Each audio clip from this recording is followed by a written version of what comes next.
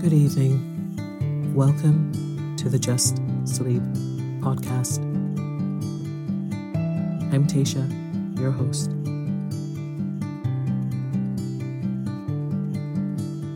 Every week, I will read you an old story to help you relax, put the stressful day behind you, and drift off to sleep.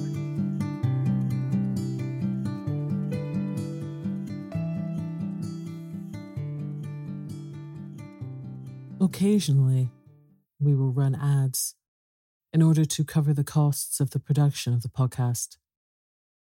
Rest assured, there will be no ads during or after the story. If you prefer an ad-free and intro-free show, you can join Just Sleep Premium. Visit justsleeppodcast.com/support for more information. One size fits all seems like a good idea for clothes until you try them on. Same goes for healthcare. That's why United Healthcare offers flexible, budget-friendly coverage for medical, vision, dental, and more. Learn more at uh1.com.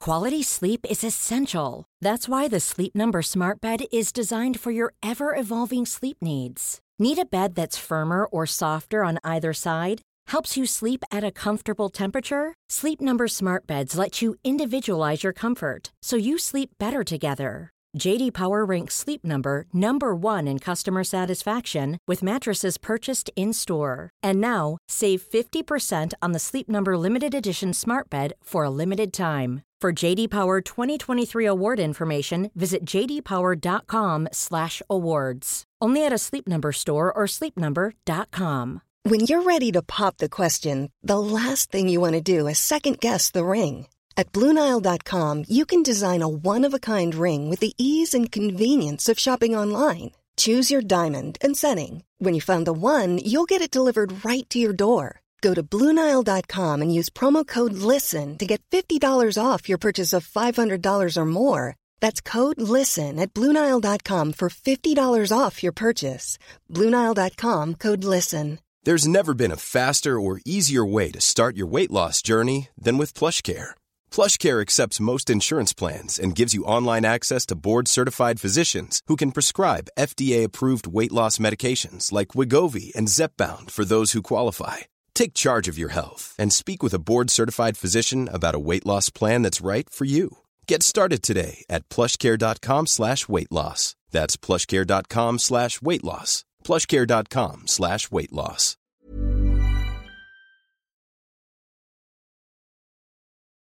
Tonight, I will be reading The Little Mermaid by Hans Christian Andersen. So lie down, close your eyes, and let me read you a story. Far out in the ocean, where the water is as blue as the prettiest cornflower and as clear as crystal, it is very, very deep. So deep indeed that no cable could sound it, and many church steeples, piled one upon another, will not reach from the ground beneath to the surface of the water above. There dwell the Sea King and his subjects. We must not imagine that there is nothing at the bottom of the sea but bare yellow sand. No, indeed. For on this sand grow the strangest flowers and plants, the leaves and stems of which are so pliant that the slightest agitation of the water causes them to stir as if they had life. Fishes, both large and small, glide between the branches as birds fly among the trees here upon land. In the deepest spot of all stands the castle of the Sea King. Its walls are made of coral, and the long Gothic windows are of the clearest amber. The roof is formed of shells that open and close as the water flows over them. Their appearance is very beautiful, for in each lies a glittering pearl which could be fit for the crown of a queen. The Sea King had been a widower for many years, and his aged mother kept house for him. She was a very sensible woman, but exceedingly proud of her high birth, and on that account wore 12 oysters on her tail, while others of high rank were only allowed to wear 6. She was, however, deserving of very great praise, especially for her care of the little sea princesses, her 6 granddaughters. They were beautiful children, but the youngest was the prettiest of them all. Her skin was as clear and delicate as a rose leaf, and her eyes as blue as the deepest sea. But like all the others, she had no feet, and her body ended in a fish's tail. All day long they played in the great halls of the castle or among the living flowers that grew out of the walls. The large amber windows were open, and the fish swam in, just as the swallows fly into our houses when we open the windows. Only the fishes swam up to the princesses, ate out of their hands, and allowed themselves to be stroked. Outside the castle there was a beautiful garden, in which grew bright red and dark blue flowers, and blossoms like flames of fire. The fruit glittered like gold, and the leaves and stems waved to and fro continually. The earth itself was the finest sand, but blue as the flame of burning sulphur. Over everything lay a peculiar blue radiance, as if the blue sky were everywhere, above and below, instead of the dark depths of the sea. In calm weather, the sun could be seen, looking like a reddish-purple flower with light streaming from the calyx. Each of the young princesses had a little plot of ground in the garden where she might dig and plant as she pleased. One arranged her flower bed in the form of a whale. Another preferred to make hers like the figure of a little mermaid, while the youngest child made hers round, like the sun, and in it grew flowers as red as its rays at sunset. She was a strange child, quiet and thoughtful. While her sisters showed delight at the wonderful things which they obtained from the wrecks of vessels, she cared only for her pretty flowers, red like the sun, and a beautiful marble statue. It was a representation of a handsome boy, carved out of pure white stone which had fallen to the bottom of the sea from a wreck. She planted by the statue a rose-coloured weeping willow. It grew rapidly, and soon hung its fresh branches over the statue, almost down to the blue sands. The shadows had the colour of violet and waved to and fro like the branches, so that it seemed as if the crown of the tree and the root were at play, trying to kiss each other. Nothing gave her so much pleasure as to hear about the world above the sea. She made her old grandmother tell her all she knew of the ships and of the towns, the people and the animals. To her it seemed most wonderful and beautiful to hear that the flowers of the land had fragrance, while those below the sea had none. That the trees of the forest were green, and that the fishes among the trees could sing so sweetly that it was a pleasure to listen to them. Her grandmother called the birds fishes, although the little mermaid would not have understood what was meant, for she had never seen birds. "When you have reached your 15th year," said the grandmother, "you will have permission to rise up out of the sea and sit on the rocks in the moonlight while the great ships go sailing by. Then you will see both forests and towns."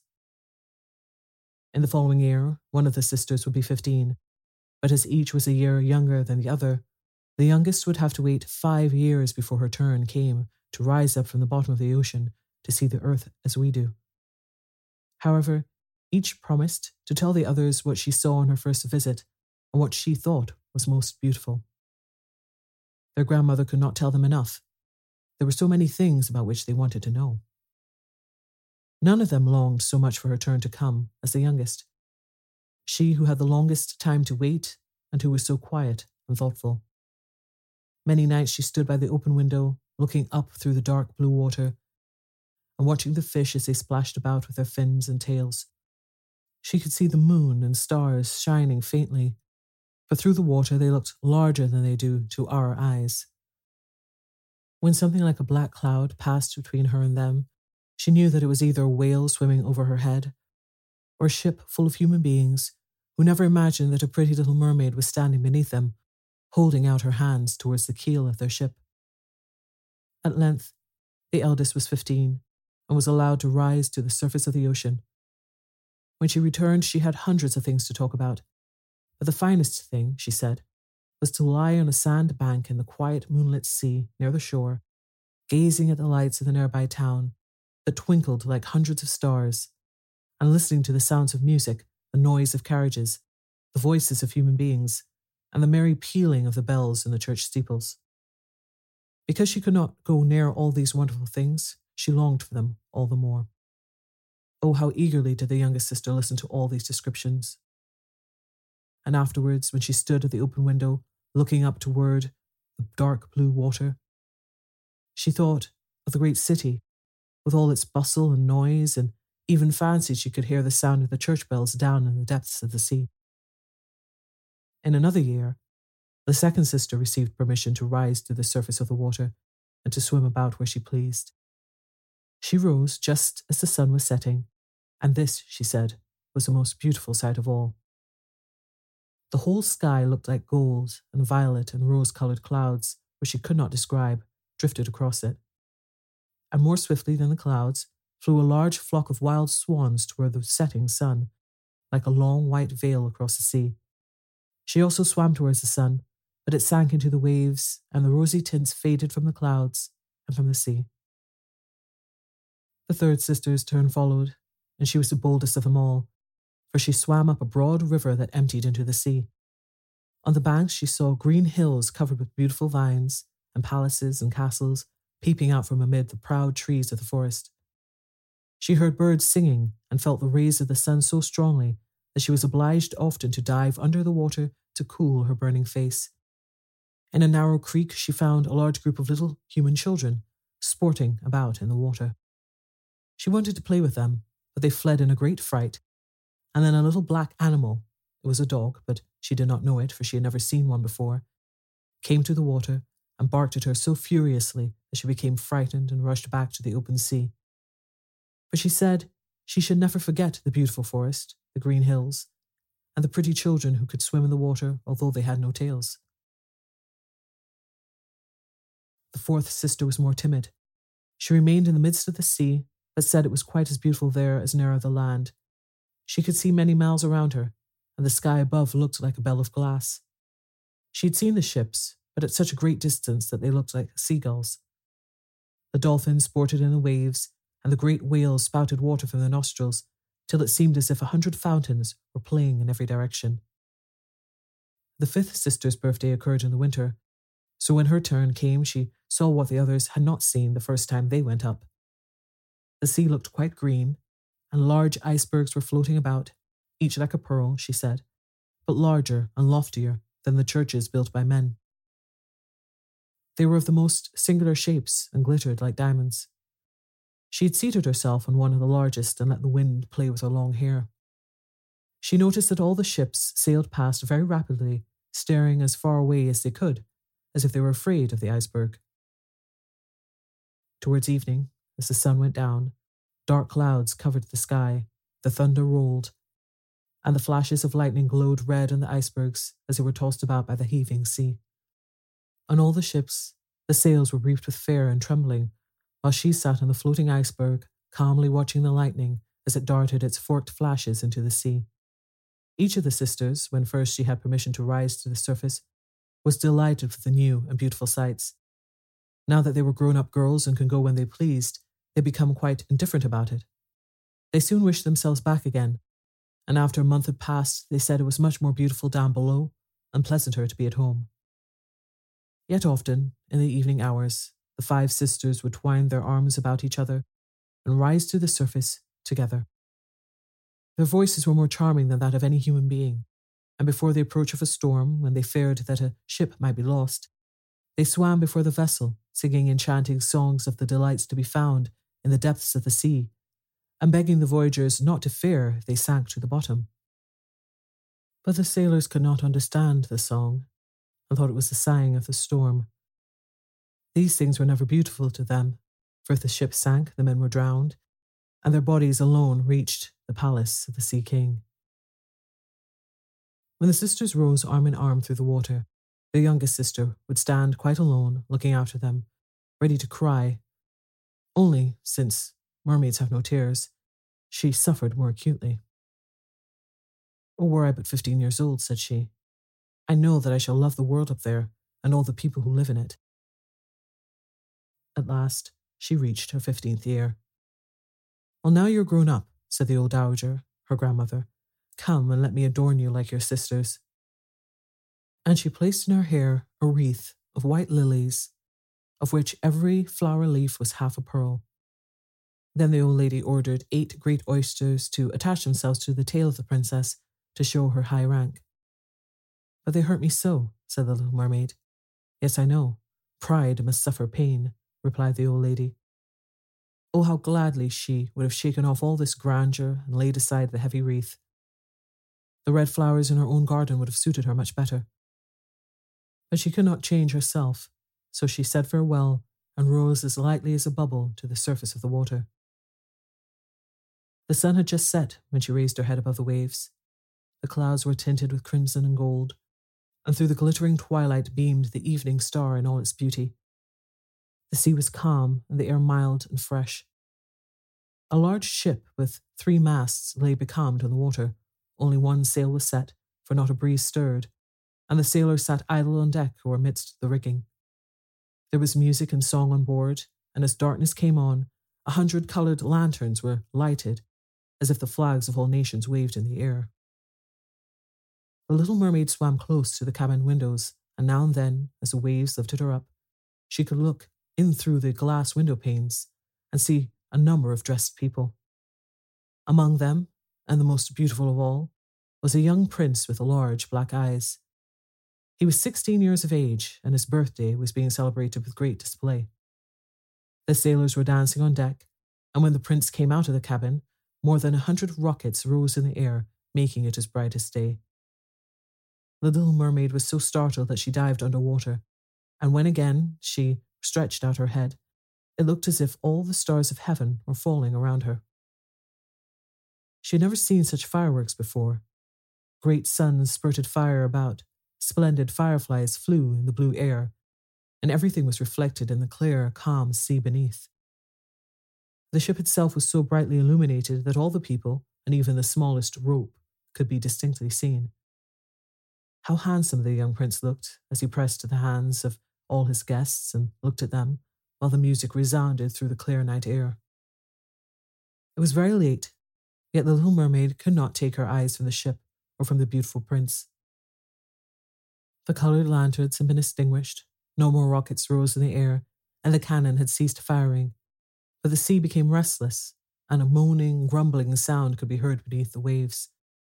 Still, the little mermaid remained by the cabin window, rocking up and down on the water so that she could look within. After a while, the sails were quickly set, and the ship went on her way. But soon the waves rose higher. Heavy clouds darkened the sky, and lightning appeared in the distance. A dreadful storm was approaching. Once more the sails were furled, and the great ship pursued her flying course over the raging sea. The waves rose mountain high, as if they would overtop the mast, but the ship dived like a swan between them, then rose again on their lofty, foaming crests. To the little mermaid, this was pleasant sport, but not so to the sailors. At length, the ship groaned and creaked. The thick planks gave way under the lashing of the sea as the waves broke over the deck. The mainmast snapped asunder like a reed, and as the ship lay over on her side, the water rushed in. The mermaid now perceived that the crew were in danger. Even she was obliged to be careful to avoid the beams and planks of the wreck which lay scattered on the water. At one moment, it was pitch dark, so that she could not see a single object. But when a flash of lightning came, it revealed the whole scene. She could see everyone who had been on board, except the prince. When the ship parted, she had seen him sink into the deep waves, and she was glad, for she thought he would now be with her. Then she remembered that human beings could not live in the water, so that when he got down to her father's palace, he would certainly be quite dead. No, he must not die. So she swam about among the beams and planks which strewed the surface of the sea, forgetting that they could crush her to pieces. Diving deep under the dark waters, rising and falling with the waves, she at length managed to reach the young prince, who was fast losing the power to swim in that stormy sea. His limbs were failing him, his beautiful eyes were closed, and he would have died had not the little mermaid come to his assistance. She held his head above the water and let the waves carry them where they would. In the morning, the storm had ceased, but of the ship not a single fragment could be seen. The sun came up red and shining out of the water, and its beams brought back the hue of health to the prince's cheeks, but his eyes remained closed. The mermaid kissed his high, smooth forehead and stroked back his wet hair. He seemed to her like the marble statue in her little garden, so she kissed him again and wished that he might live. Presently, they came in sight of land, and she saw lofty blue mountains on which the white snow rested as if a flock of swans were lying upon them.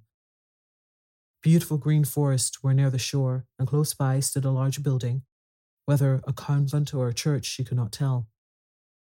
Orange and citron trees grew in the garden, and before the door stood lofty palms.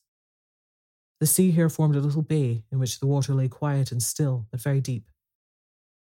She swam with the handsome prince to the beach, which was covered with fine white sand, and there she laid him in the warm sunshine, taking care to raise his head higher than his body.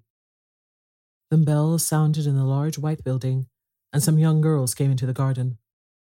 The little mermaid swam out further from the shore and hid herself among some high rocks that rose out of the water. Covering her head and neck with the foam of the sea, she watched there to see what would become of the poor prince. It was not long before she saw a young girl approach the spot where the prince lay. She seemed frightened at first, but only for a moment. Then she brought a number of people, and the mermaid saw that the prince came to life again and smiled upon those who stood about him. But to her he sent no smile. He knew not that she had saved him. This made her very sorrowful, and when he was led away into the great building, she dived down into the water and returned to her father's castle. She had always been silent and thoughtful, and now she was more so than ever. Her sisters asked her what she had seen during her first visit to the surface of the water, but she could tell them nothing. Many an evening and morning did she rise to the place where she had left the prince. She saw the fruits in the garden ripen and watched them gathered. She watched the snow on the mountain tops melt away, but never did she see the prince, and therefore she always returned home more sorrowful than before. It was her only comfort to sit in her own little garden and fling her arm around the beautiful marble statue which was like the prince. She gave up tending her flowers, and they grew in wild confusion over the paths, twining their long leaves and stems around the branches of the trees, so that the whole place became dark and gloomy. At length, she could bear it no longer and told one of her sisters all about it. Then the others heard the secret, and very soon it became known to several mermaids, one of whom had an intimate friend who happened to know about the prince. She had also seen the festival on board ship, and she told them where the prince came from and where his palace stood. "Come, little sister," said the other princesses. Then they entwined their arms and rose together to the surface of the water, near the spot where they knew the prince's palace stood. It was built of bright yellow, shining stone and had long flights of marble steps, one of which reached quite down to the sea. Splendid gilded cupolas rose over the roof, and between the pillars that surrounded the whole building stood lifelike statues of marble. Through the clear crystal of the lofty windows could be seen noble rooms with costly silk curtains and hangings of tapestry and walls covered with beautiful paintings. In the centre of the largest room, a fountain threw its sparkling jets high up into the glass cupola of the ceiling, through which the sun shone in upon the water and upon the beautiful plants that grew in the basin of the fountain. Now that the little mermaid knew where the prince lived, she spent many an evening and many a night on the water near the palace. She would swim much nearer to the shore than any of the others had ventured, and once she went up the narrow channel under the marble balcony, which threw a broad shadow on the water. Here she sat and watched the young prince, who thought himself alone in the bright moonlight. She often saw him evenings, sailing in a beautiful boat on which music sounded and flags waved. She peeped out from among the green rushes, and if the wind caught her long, silvery white veil, those who saw it believed it to be a swan spreading out its wings. Many a night, too, when the fishermen set their nets by the light of their torches, she heard them relate many good things about the young prince, and this made her glad that she had saved his life when he was tossed about half dead on the waves. She remembered how his head had rested on her bosom and how heartily she had kissed him, but he knew nothing of all this and could not even dream of her. She grew more and more to like human beings and wished more and more to be able to wander about with those whose worlds seemed to be much larger than her own. They could fly over the sea in ships and mount to the high hills which were far above the clouds, and the lands they possessed, their woods and their fields, stretched far away beyond the reach of her sight. There was so much that she wished to know, but her sisters were unable to answer all her questions. She then went to her old grandmother, who knew all about the upper world, which she rightly called the lands above the sea. If human beings are not drowned, asked the little mermaid, can they live forever? Do they never die, as we do here in the sea? Yes, replied the old lady, they must also die, and their term of life is even shorter than ours. We sometimes live for 300 years, but when we cease to exist here, we become only foam on the surface of the water and have not even a grave among those we love. We have not immortal souls, we shall never live again.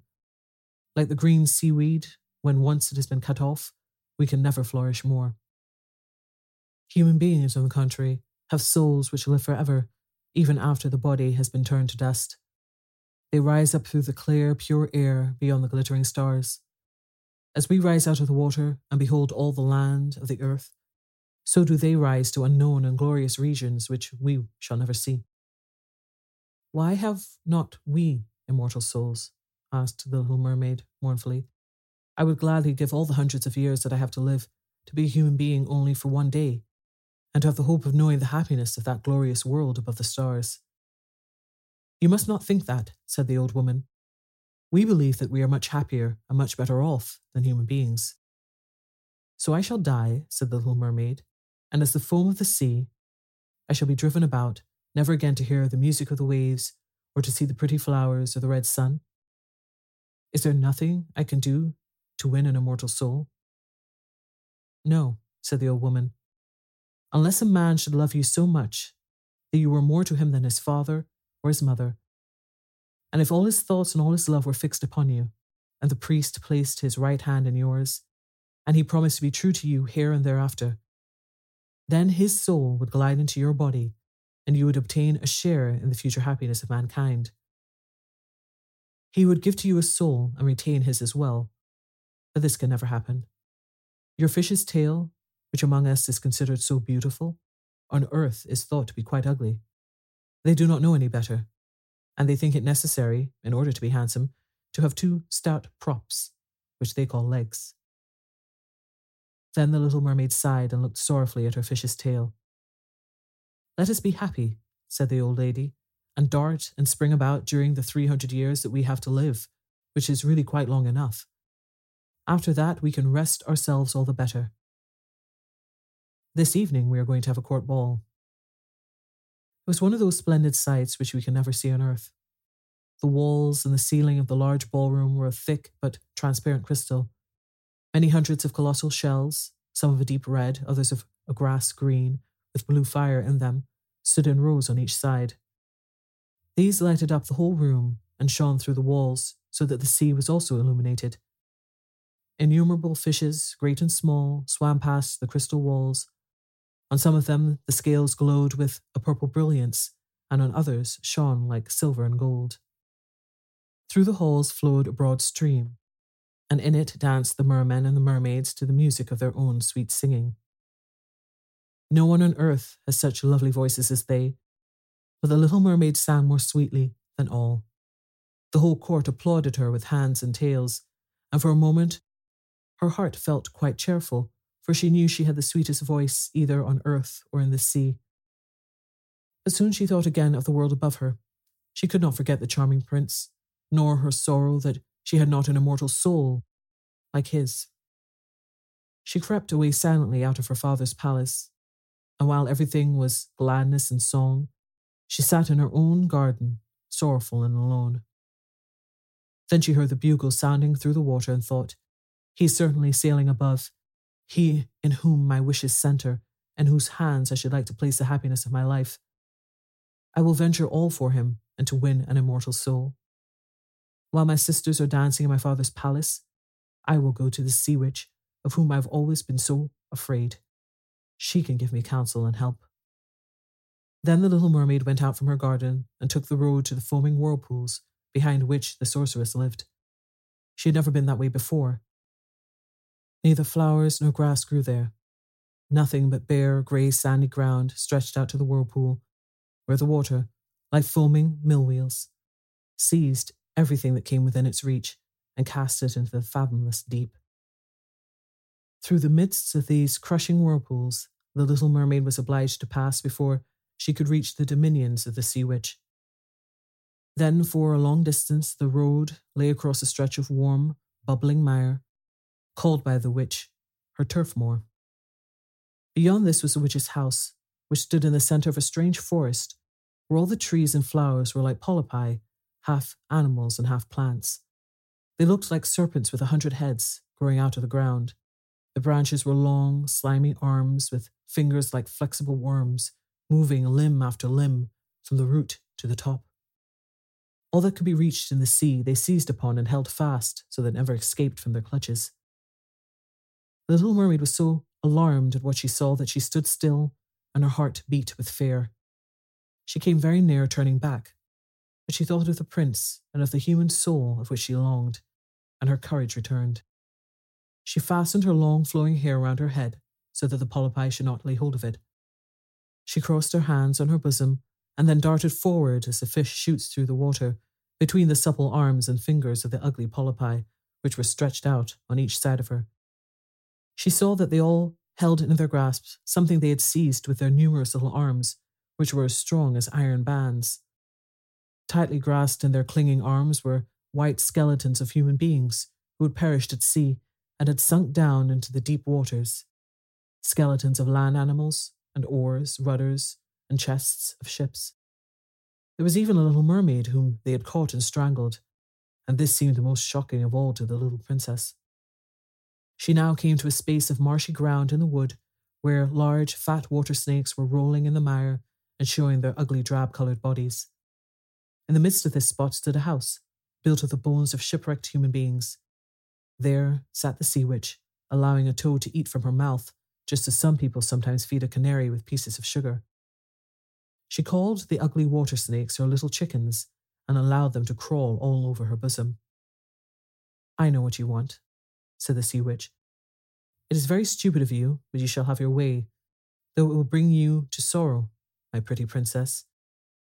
You want to get rid of your fish's tail and to have 2 supports instead, like human beings on earth, so that the young prince may fall in love with you and so that you may have an immortal soul." And then the witch laughed so loudly and so disgustingly that the toad and the snakes fell to the ground and lay there wriggling.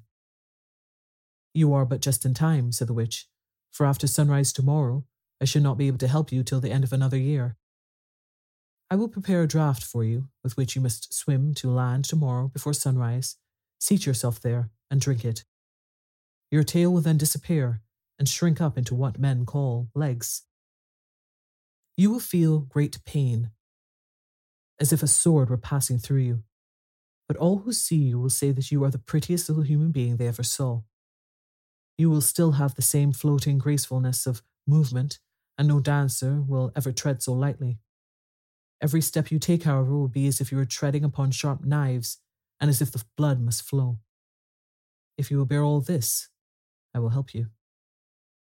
"Yes, I will," said the little princess in a trembling voice, as she thought of the prince and the immortal soul. "But think again," said the witch, "for when once your shape has become like a human being, you can no more be a mermaid. You will never return through the water to your sisters or to your father's palace again. And if you do not win the love of the prince so that he is willing to forget his father and mother for your sake and to love you with his whole soul, and allow the priest to join your hands that you may be man and wife, then you will never have an immortal soul. The first morning after he marries another, your heart will break and you will become foam on the crest of the waves."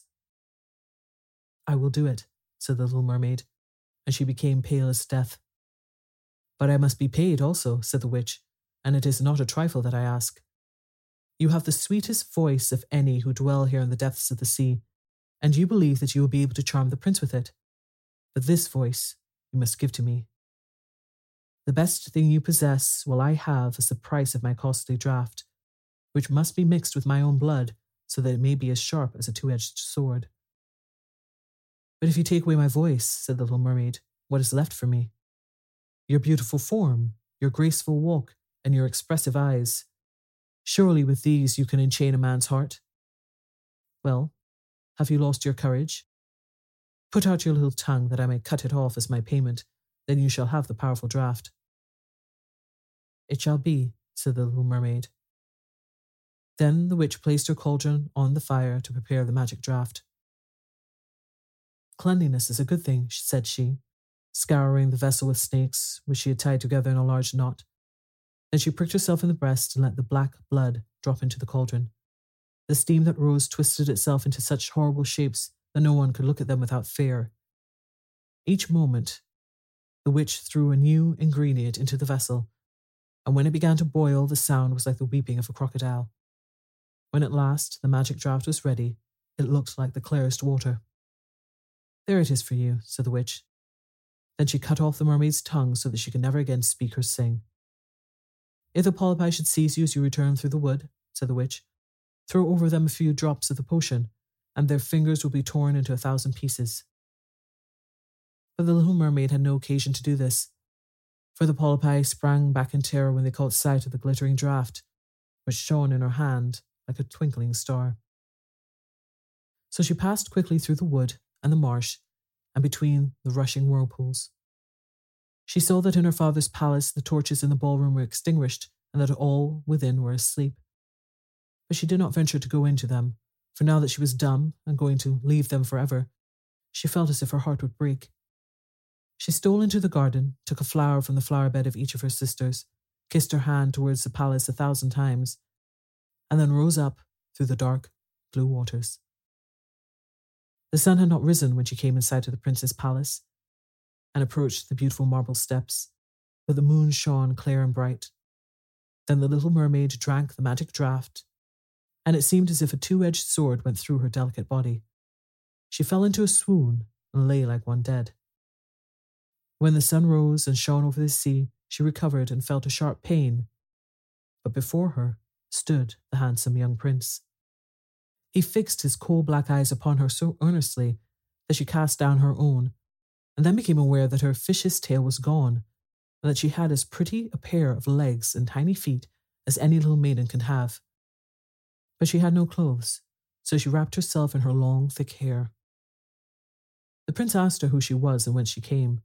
She looked at him mildly and sorrowfully with her deep blue eyes, but could not speak. He took her by the hand and led her to the palace. Every step she took was as the witch had said it would be. She felt as if she were treading upon the points of needles or sharp knives. She bore it willingly, however, and moved at the prince's side as lightly as a bubble, so that he and all who saw her wondered at her graceful, swaying movements. She was very soon arrayed in costly robes of silk and muslin, and was the most beautiful creature in the palace. But she was dumb, and could neither speak nor sing. Beautiful servants, dressed in silk and gold, stepped forward and sang before the prince and his royal parents. One sang better than all the others, and the prince clapped his hands and smiled at her. This was a great sorrow to the little mermaid, for she knew how much more sweetly she herself once could sing, and she thought, "Oh, if he could only know that I've given away my voice forever to be with him." The servants next performed some pretty fairy-like dances to the sound of beautiful music. Then the little mermaid raised her lovely arms, stood on the tips of her toes, glided over the floor, and danced as no one yet had been able to dance. At each moment her beauty was more revealed, and her expressive eyes appealed more directly to the heart than the songs of the servants. Everyone was enchanted, especially the prince, who called her his little foundling. She danced again quite readily to please him, though each time her foot touched the floor, it seemed as if she trod on sharp knives. The prince said that she should remain with him always, and she was given permission to sleep at his door on a velvet cushion. He had a page's dress made for her, that she might accompany him on horseback. They rode together through the sweet-scented woods, where the green boughs touched their shoulders, and the little birds sang among the fresh leaves. She climbed with him to the tops of the high mountains, and although her tender feet bled so that even her steps were marked, she only smiled and followed him till they could see the clouds beneath them like a flock of birds flying to distant lands.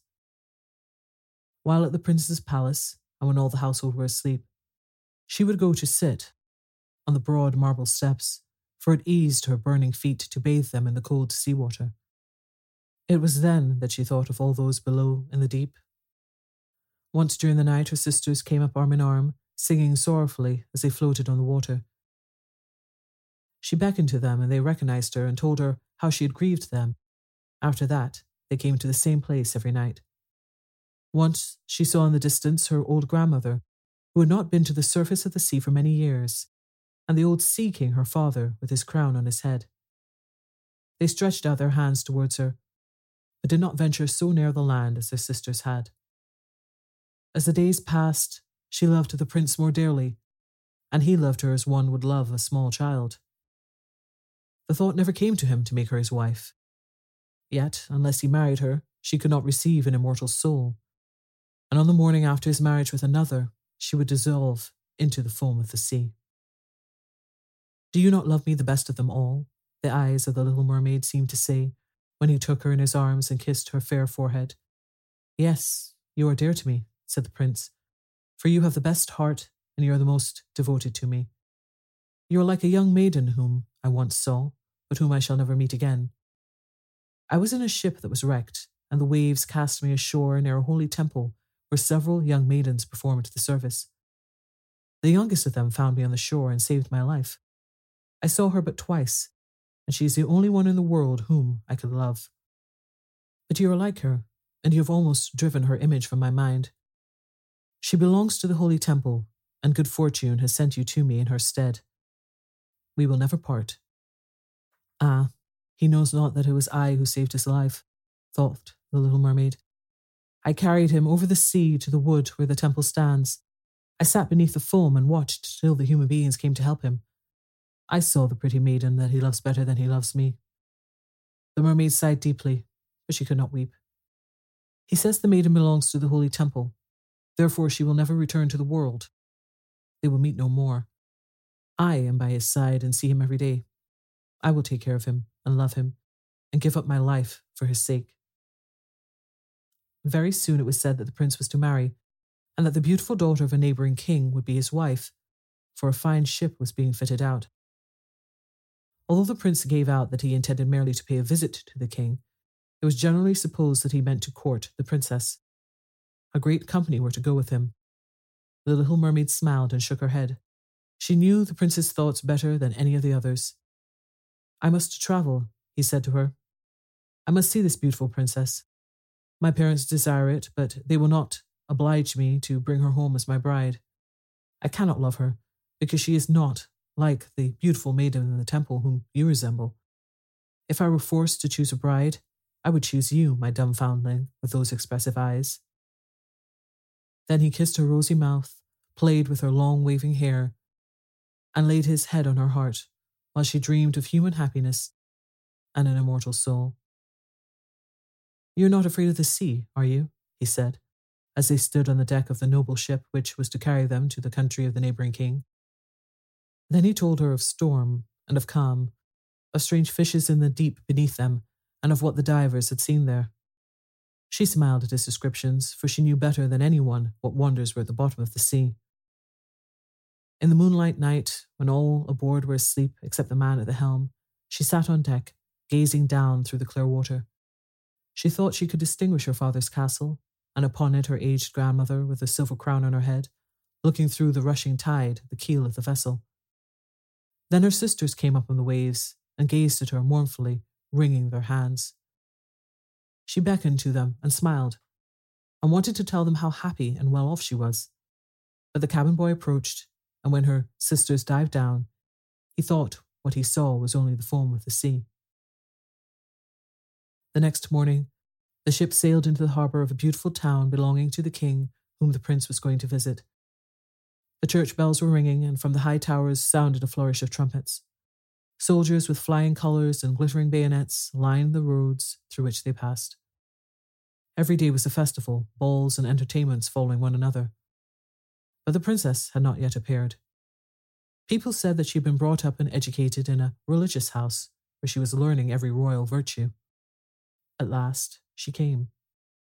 Then the little mermaid, who was anxious to see whether she was really beautiful, was obliged to admit that she had never seen a more perfect vision of beauty.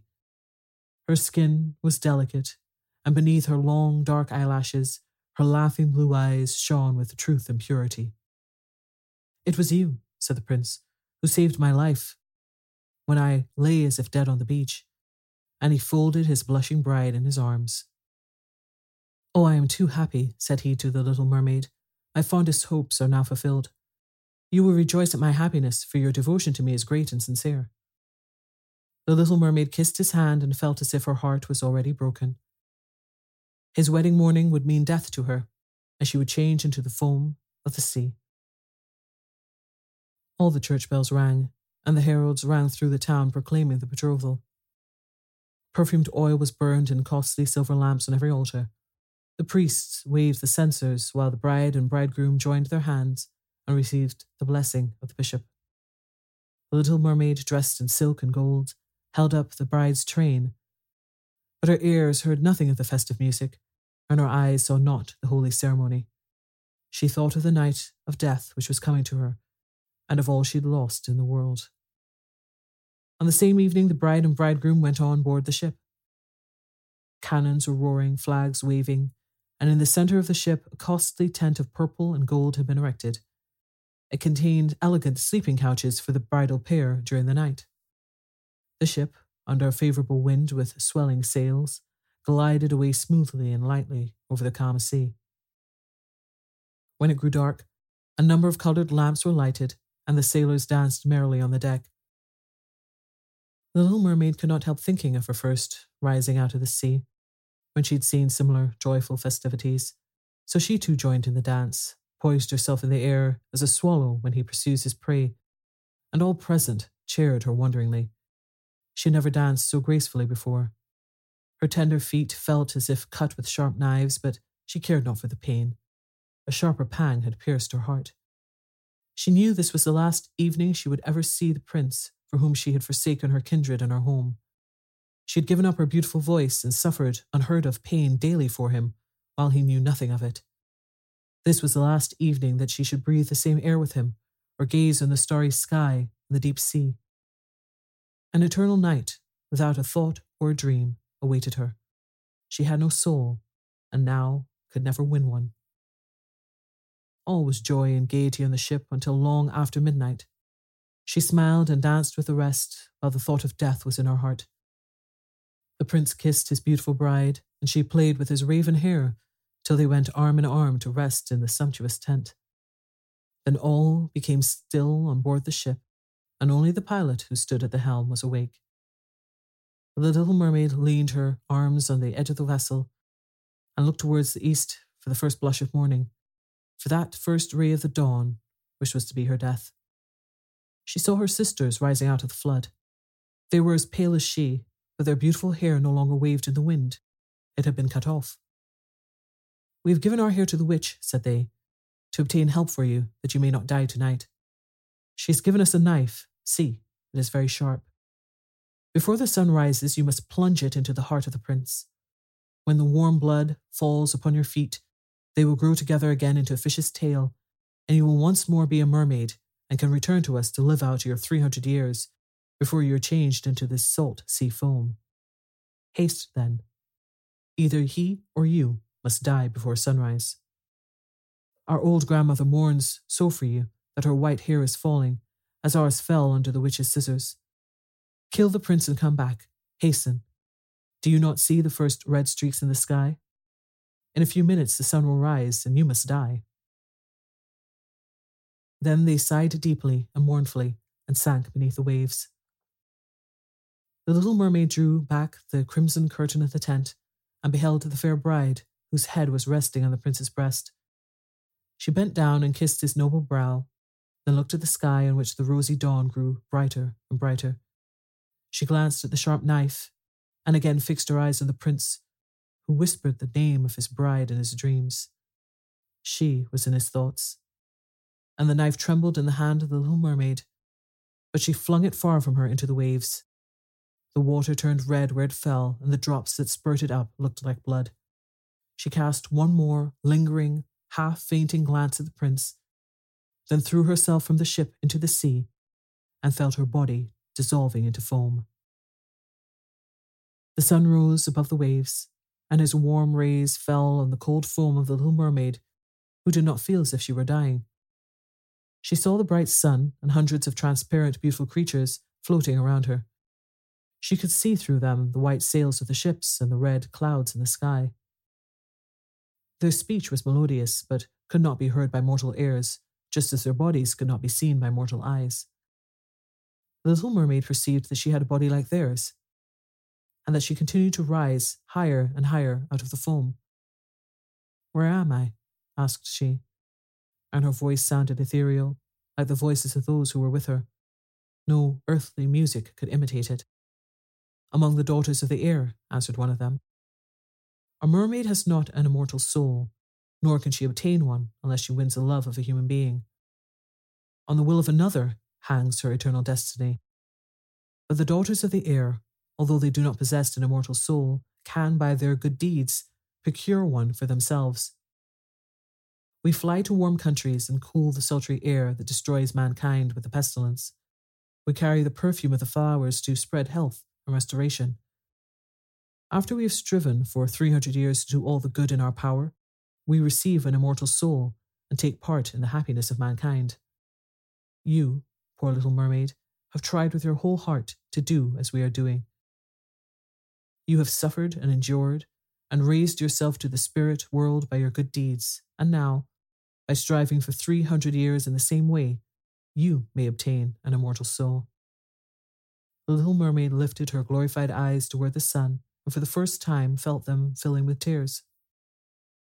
On the ship in which she had left the prince there were life and noise, and she saw him and his beautiful bride searching for her.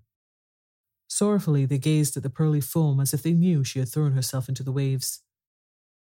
Unseen, she kissed the forehead of the bride and fanned the prince, and then mounted with the other children of the air to a rosy cloud that floated above. "After 300 years, thus shall we float into the kingdom of heaven," said she, "and we may even get there sooner," whispered one of her companions. "Unseen, we can enter the houses of men where there are children, and for every day in which we find a good child, that is the joy of his parents and deserves their love, our time of probation is shortened. The child does not know, when we fly through the room, that we smile with joy at his good conduct, for we can count 1 year less of our 300 years. But when we see a naughty or wicked child, we shed tears of sorrow, and for every tear a day is added to our time of trial." Good night.